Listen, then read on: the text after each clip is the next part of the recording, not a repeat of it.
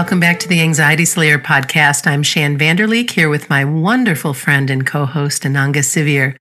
Today we're talking about the different faces of anxiety that can shrink our lives.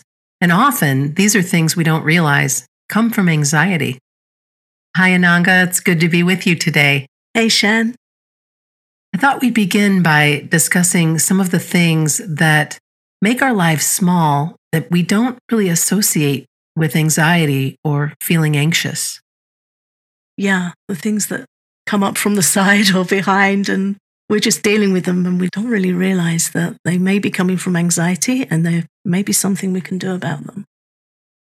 One of the things that used to come up for me a lot as a younger version of myself was feeling very transparent or incredibly vulnerable, thinking that everyone else in the world could see in my head or know what I was struggling with. And man, that was disarming. When we know the truth really is that everyone's looking in their own head. Right? Sometimes even if we want somebody to see what we're trying to express or what we're dealing with, it's difficult because everyone's caught up in their own challenges and journey. But yeah, that can feel very vulnerable for sure.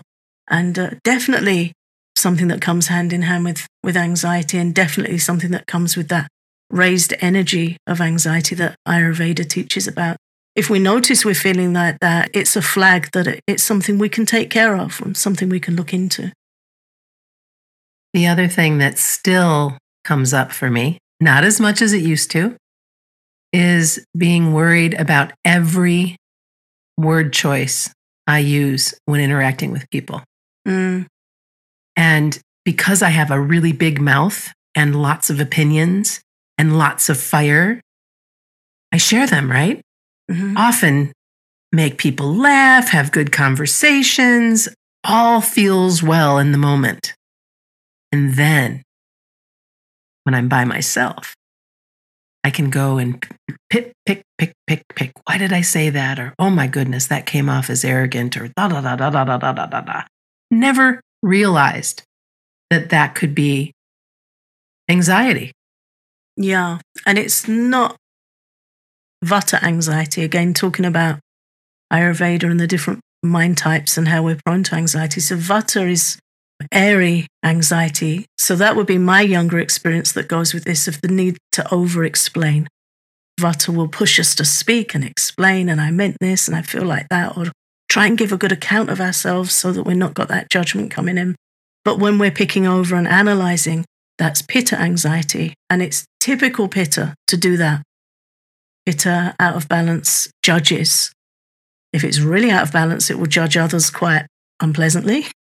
And it will also judge us. We will judge ourselves and we will pick ourselves apart. Why did I do this? Why did I say that? It's still anxiety, it's for sure. But it's interesting to me to look at the different energies of anxiety and where they can come from. Oh, yeah. And when you bring up judgment, the other piece about perfection and being a perfectionist, I'm a recovering perfectionist. I tried for years and years and years to be perfect, to avoid judgment.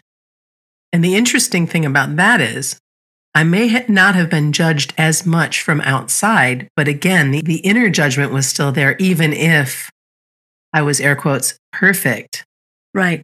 At work or in my relationships or what have you. So again, all of these things, and I'm so grateful for this meme that we found that had a number of these points that came up that said things I didn't know were anxiety.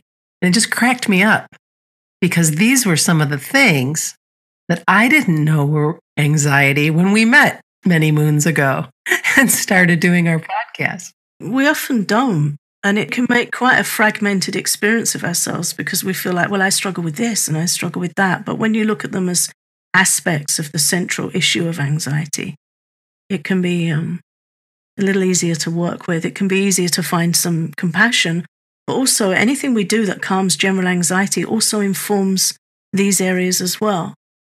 Like somebody that's of a more Vata disposition, a more airy disposition towards anxiety, you know when that's coming up if you learn to look at yourself.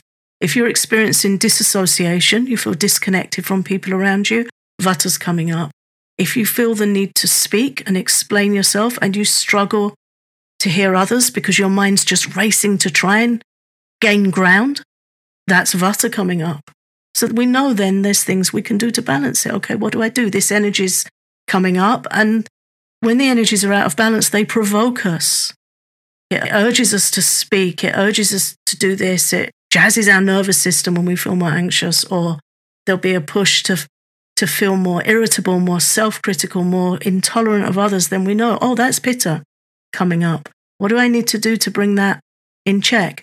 It's not a good experience for us, and it's not a good experience for those around us when these things are provoked. So it's good to know how they work. It's not difficult to learn a few clues of how they work, and it's very easy to apply some gentle opposites for balance. So it's definitely a worthwhile conversation. Well, that brings us nicely to what helps and what can we do when these feelings are coming up for us that we're just realizing maybe right now are associated with anxiety, that are associated with our primary dosha.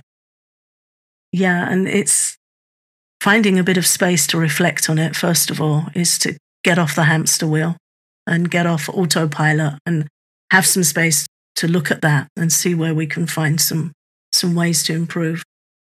Getting more grounded, working on building our personal peace and self-trust is a really important thing to work on with anxiety, trust in yourself.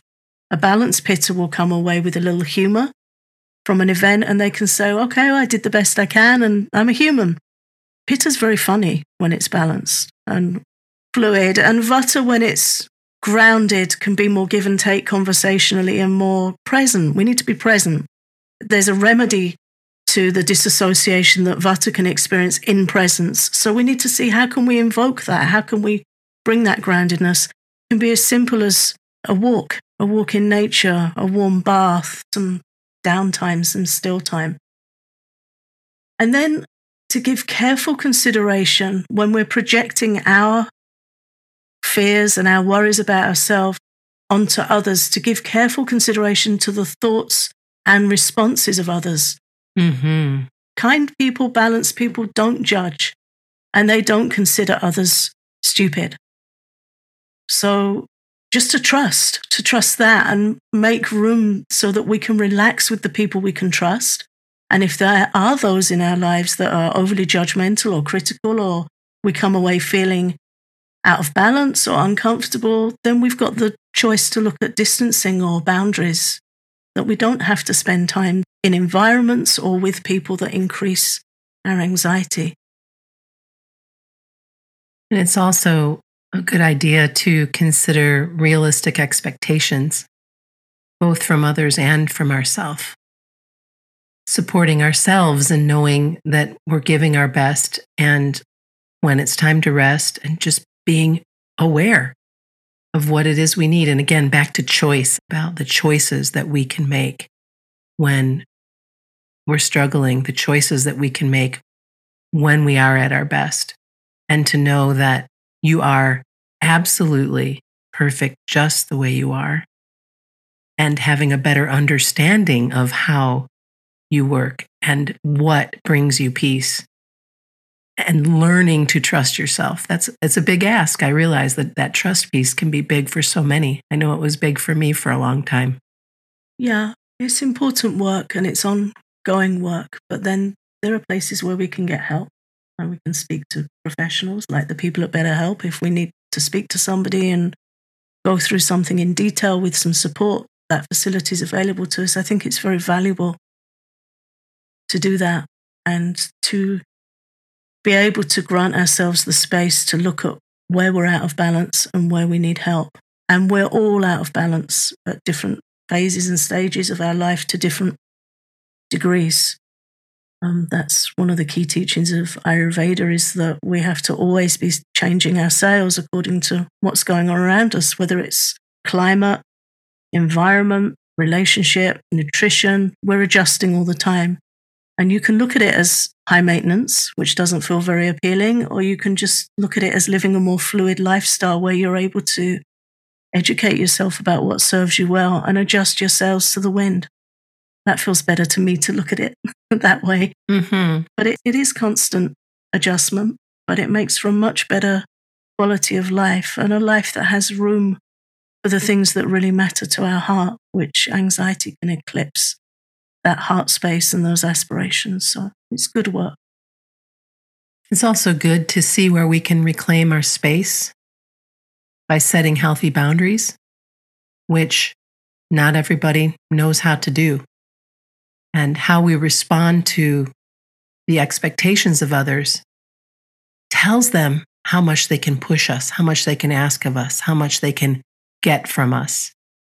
And so being in a space of what works for me, getting to know yourself, what am I available for? What works for me? And so, for example, I have a very good friend. I love her, love her, love her.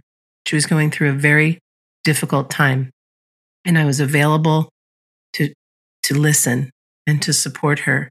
And I'm always available to listen, to support her in the big picture. But this was getting to be a bit much for me to hold. And it was just a period of time. So it was a particular day where I wasn't available for it because I needed to care for myself. And as much as I don't like admitting that, and I think we all probably feel that way with somebody we love and care for, I had to let her know that I'm thinking of her, that I love her, and that I will be in touch with her tomorrow. Because I couldn't do it in that particular day. I couldn't be available 100% of the time while she was falling apart. Does that make sense? Yeah. Also, it's about understanding our capacity, and it's not a selfish thing to choose to show up when we show up at our best for others, because sometimes if we overreach, we can show up in a way that isn't helpful to the person that needs support or us. Right. And I didn't want to come off as uncaring. It was just, I was maxed out. I was tapped out. I had been traveling. I was tired, and I didn't want her to feel alone. So I at least communicated something, and then was able to have conversation with her the next day. And so I hope that our listeners can draw from that and know that it's okay that you're not available all the time for everyone else when you need to put yourself care first, when you need to, okay, I'm going to rest, I'm going to relax, I'm going to take care of myself, and then I can be available for my loved one. And we're available at our best. Mm-hmm. It's always better if we can show up rested and in good shape, and then we can really give support. Sometimes boundary setting doesn't come naturally to us. Personally, I had to learn it. It didn't come naturally to me at all. You've helped me a lot with boundary setting, and I've done a lot of reading on it, and it's something I've had to learn. I'm still learning, but I'm glad. I'm glad I've invested the time in looking at different ways to respond, because if I'm overtaxed, in the past, I would still show up, but it would really deplete me for a long, long time. Yeah. And then I could become not resentful, but just mentally overburdened, that it would stick in my mind because I hadn't the resilience to show up. I'd do it. I'd show up and I'd try and be kind and I'd try and help, but it would kind of drag my mind down further than I was comfortable with and take me a while to recover. That was such a beautiful way to describe it. Yes, that. This leads us to some of the lifestyle changes that we can put into action as well when all of these little things that we didn't know were anxiety show up. Where do you go from there? Something I've learned is that part of not becoming overstrained, or I would say sometimes I felt squeezed like a lemon. It was like all my juice had been squeezed out and I had nothing left to give. So for me personally, something that really helped was getting up early and having my time first thing in the day. I find if I can get ahead of the day and I'm up early and I've read something inspiring, practice some meditation, whatever comes later in the day, I can cope better with. It's like I get a non-stick coating And I can't tell you how many times I've written in my journal, thank God I got up early and meditated this morning because this came later in the day. And I know I coped better because I was buffered. My nerves were buffered, my mind was nourished, and I was grounded. And I'd started my day how I needed. So I think it's very important to look at what gives us stability, what gives us groundedness, and what helps us build resilience. And it might be going for a walk on your own for 10 minutes. It might be doing some painting in the evening, listening to an audiobook. Find what it is for you that gives you some self-quality time, some good time with yourself so you're in yourself, and then whatever comes, you've just got that protection to deal with it. So that's my personal example. I love that example, and I have reclaimed my morning time as well. And whether I journal or whether I get all of my supplements and lemon water and all of my stuff lined up, because I have a little protocol that I do each day for my sweet body. And then I've also added moving. So this morning before we started to record, I walked a couple of miles on the treadmill and listened to a wonderful podcast. Right. Nice. And that was a gift to me. That was something like, oh, not only am I taking care of my body by walking, I get to listen to this very rich conversation that Tim Ferriss was having with Susan Cain. And for our listeners, I highly recommend that you check out Tim's podcast. He's pretty amazing, like right up there in the top podcasts of the world, speaking with an author that Ananga and I absolutely love. Susan Cain is the author of Quiet, The Power of Introverts in a World That Can't Stop Talking. And Ananga and I talked about that book many years ago. And they're having this great conversation, and it's just really powerful. But anyway, that was a gift that I gave myself. That's one of the things that I've decided to do is reclaim that time in the morning and then get my work done and then go from there. And we need to give ourselves those gifts. Gifts are acts of self-love. They're acts of self-respect and self-healing. Really, really important. And it hasn't got to be a big deal, and it hasn't got to be hours. And Ayurveda teaches that we need stillness as an antidote to anxiety. The energy of anxiety, it's called chanchala. I love that word.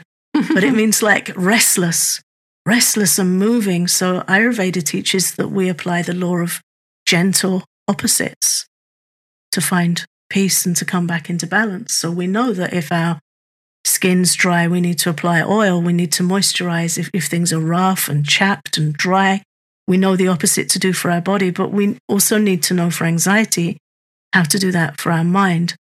So stillness is the opposite of chanchala. It's the opposite of restlessness. The challenge with anxiety is that it's very hard to be still when you're anxious. For one reason is that we're pushed by the energy in the body. And the other reason is that we tend to be avoidant of things that are uncomfortable, and anxiety is very uncomfortable. And often when we sit still, it's right there downloading into our mind, and that can be a very uncomfortable experience. So it's helpful to find supported stillness, find peaceful immersion in something where we can be still and quiet, but our mind isn't going to turn in on us. So that could be a guided meditation where you're resting, but somebody else is shepherding you through. So for some people, it could be knitting or crochet. That's just a mindful, peaceful, one stitch at a time activity, baking, something creative. But we need to find, what is it for me that brings me peace and stillness where my anxiety isn't going to come crashing in? And this time in the Northern Hemisphere, almost in Northern Michigan, I'll be in my garden soon. But the weather just wants to keep teasing us and say, oh, how about a little bit more snow today? That's the best. I mean, talk about getting grounded. But getting my hands in the dirt, yeah. And starting out the day, because I will shift to more time outside and more time grounding, like literally grounding, bare feet on the ground. Yeah, literally. And so easy. You know, when we get up in the morning, and now it's starting to get a little light, lighter earlier in the mornings to just get outside, breathe the morning air, see who's singing in the bushes, see who's popping their heads up through the snow or the dirt, and just be in tune with the ground, which it's very easy for us to lose that grounded connection when we're working indoors and we're working on computers and all these things that are very Vata disturbing. They bring up that anxious energy. So simple antidote. One of the things that you and I have talked about over the years is the importance of not being defined by the anxiety that we suffer. Let's dig a little bit deeper into that. It's so easy for the mind to default to fixating on the things we talked about earlier, feeling vulnerable, feeling everyone can see what we're struggling with, feeling judged, feeling we need to explain ourselves. The mind can really loop over those things and really fixate on them. Even just one small event, we can spend a week or two going over it, or it will be the persistent playlist in our head to bring those things up. And one thing that really helps is to not be defined by anxious thoughts, to understand that they're a part of us and they're a part of what we're dealing with, but they're not all of us. It's so easy to be defined by our struggles. But when we focus on our strengths or our talents or our aspirations, developing our natural abilities, we can push back against anxiety and regain some space. And the more we do that, the more space we regain. So then the anxious thoughts occupy a smaller part of our mind. So we're trying to reclaim territory in our head. It's understood that with chronic pain, it can leach out into a much broader area of the brain and really take over the way the brain operates. Pain can be like an oil slick where it really spreads. But there are practices that can help you contain it and regain that space. And it's the same with anxiety. So when we focus on our strengths, what we love, things we want to do, and give those active attention and act on them, then we start to reclaim some space. And it also is an invitation to get to know yourself better. Because often when we're feeling anxious or we're struggling or we're in pain or whatever is making us feel small, it's as if these other things don't exist at all, but they do. And so if you can take a moment, I invite you right now to grab a pen and paper and write down a few of these questions. And if you need to pause to do that, go ahead and pause. But this will be such a good exercise for you to do. And the first is, what are you naturally good at?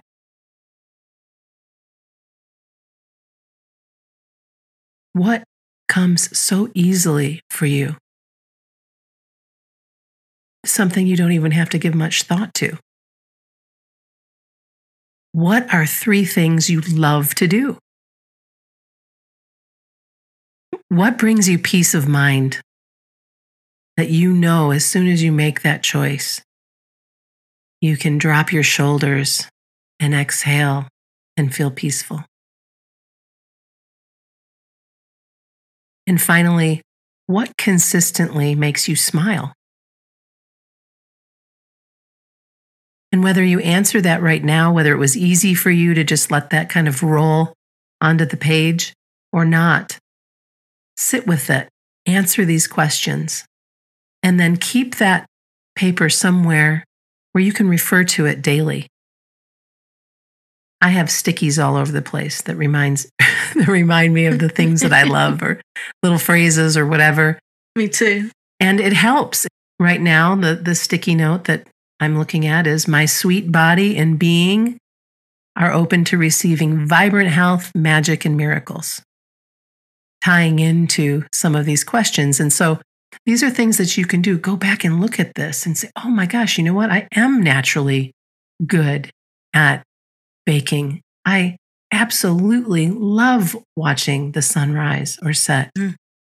Oh my goodness, praying or meditating or sitting by the water brings me so much peace of mind. And my husband leaving for work each day stopping in front of the kitchen window and waving and smiling at me for one last goodbye constantly makes me smile, consistently makes me smile. How about you, Ananga, as you go through the list? What comes up for you?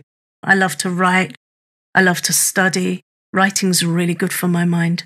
Being with my family and friends, laughing with my family and friends. What brings me peace of mind is reading the Bhagavad Gita, reading scriptural texts from the Vedas, reading from the Vedas, lessons in life, learning about my mind, learning how to manage it, learning its strengths and pitfalls and how to look after it. And helping others with that brings me peace of mind. It's very affirming to me if I'm able to help somebody else as I go through my day. Things that make me smile. Laughing with my daughter and her partner. We have really good laughs together. Even daft things like we have a little parrot that we live with who thinks he's big, but he's tiny. He's been really funny this week. Yesterday I put some music on and he really liked it, and he was sitting on my hand whistling along and flicking his wings and shouting peekaboo, and it just makes me laugh. Seeing what brings a smile to our days. I love birds outside, robins, hearing them sing, seeing the little sparrows. We have some wild parrots here flying over. I like looking out for them, looking at nature. Yeah, nature is something that is such a gift if we allow ourselves to take it in so many ways. Something I trained myself to do, or made a conscious effort to do when I was going through a really traumatic time not so long ago, was if I noticed something made me smile, to sit with it for a moment and have that moment rather than just have it be fleeting and unconscious, because we need that energy. Mm-hmm. Again, and I say this, I've probably said this in so many episodes, but the great and crushing beauty that is all around us, to be in it, immerse in it, sit with it, allow it in. Pause. Inhale, exhale, and then get on with your life. But to take it in, please. There's a reason why they say take time to smell the flowers. Yeah, and these are forms of nourishment. The mind is nourished by these things being brought to it, by what comes in through our senses. It's also disturbed by what comes in through our senses. So we need to antidote. We need to find humor and beauty and sweet things and reflections and prayer and meditation and journaling and all the things that nourish the mind and steady the mind need to be in place. Just like with our nutrition, we have to be balanced in what we're eating, or it's going to cause our health to suffer. So often with anxiety, we feel like that's it. I've got anxiety, and that's how I am. But there's a lot more wiggle room with anxiety than the mind likes us to think.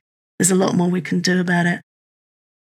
And to start also looking at where anxiety is shrinking your space and stealing your joy, and choosing to make steps each day to express your natural abilities and actively invite what brings you peace into each day.